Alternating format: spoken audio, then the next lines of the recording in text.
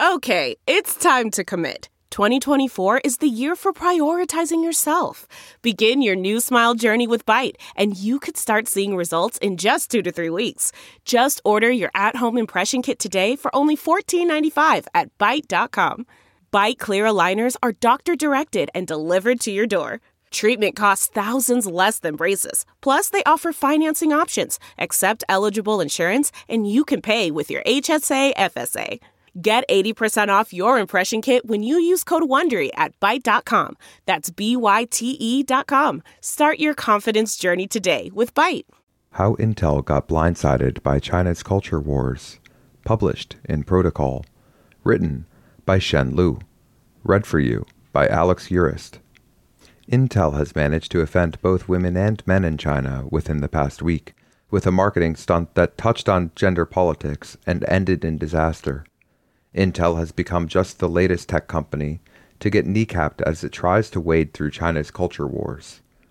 Over the weekend, the China office of the semiconductor multinational removed a new ad from social media and e-commerce sites that had featured a popular female stand-up comedian after it drew huge backlash from male netizens.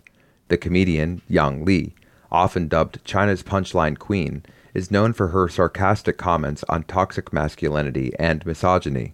Her most famous dig, "Why are men so obviously mediocre yet so confident?" has won laughs from women. Men were more likely to feel wounded. The spiked ad had promoted the Intel Evo platform-based laptops, featured a related Yang tagline, "Intel's taste is really good. Better than my taste for men." Intel China's attempt to quell the controversy backfired, prompting a second uproar. On Monday, enraged women, and some men, started a campaign, Support Yang Li, on social media. The incident was still trending on Weibo's hot topic chart as of Friday. Many female users are calling upon each other to file complaints to Intel's headquarters and to its English social media accounts. They've flooded an Intel corporate Instagram post celebrating Women's History Month, leaving over 1,000 comments condemning Intel's decision to pull the ad. To some extent, what Intel did is a way to turn corporate social responsibility on its head, Yiga Dong, a sociologist at the University of Buffalo, told Protocol. Canceling Yang Li is attacking women's empowerment, given that China's gender inequalities are increasingly widening. The waves of backlash Intel has experienced reflect broader gender clashes in Chinese society. Beijing has promoted traditional gender norms since ruler Xi Jinping came to power, telling women to return home. Meanwhile, Chinese women, especially young women, have become increasingly aware and vocal about rampant gender discrimination. Over the past 3 years, China's fledgling, frequently thwarted, Me Too movement has further opened up the gender conversation. In this political and social environment, gender is often a lightning rod. Chinese tech companies, including Alibaba, Tencent, and Bilibili, have come under close public scrutiny for misogynistic corporate practices and misogynistic content on their platforms, as Chinese women become increasingly adept at exercising their rights as consumers. Intel's marketing debacle shows that global tech companies that bungle the gender issue in China face a growing risk to their businesses. Elsewhere, some of these issues would be hashed out via the political process, not so in China.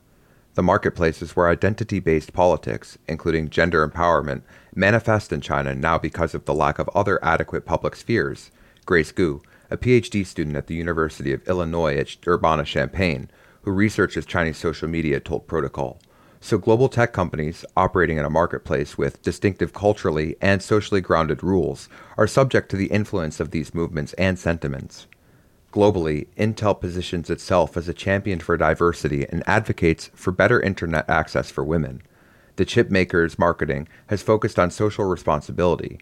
On March 12th, Intel celebrated female workers on Instagram in honor of Women's History Month.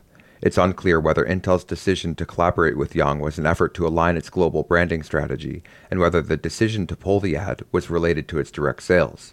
There's no gender breakdown of Intel's individual consumers available online. Intel didn't respond to Protocol requests for comment, but in a response to Shanghai-based publication, The Paper, on Monday, Intel noted that the controversy stemming from the ad featuring Yang had surprised the company.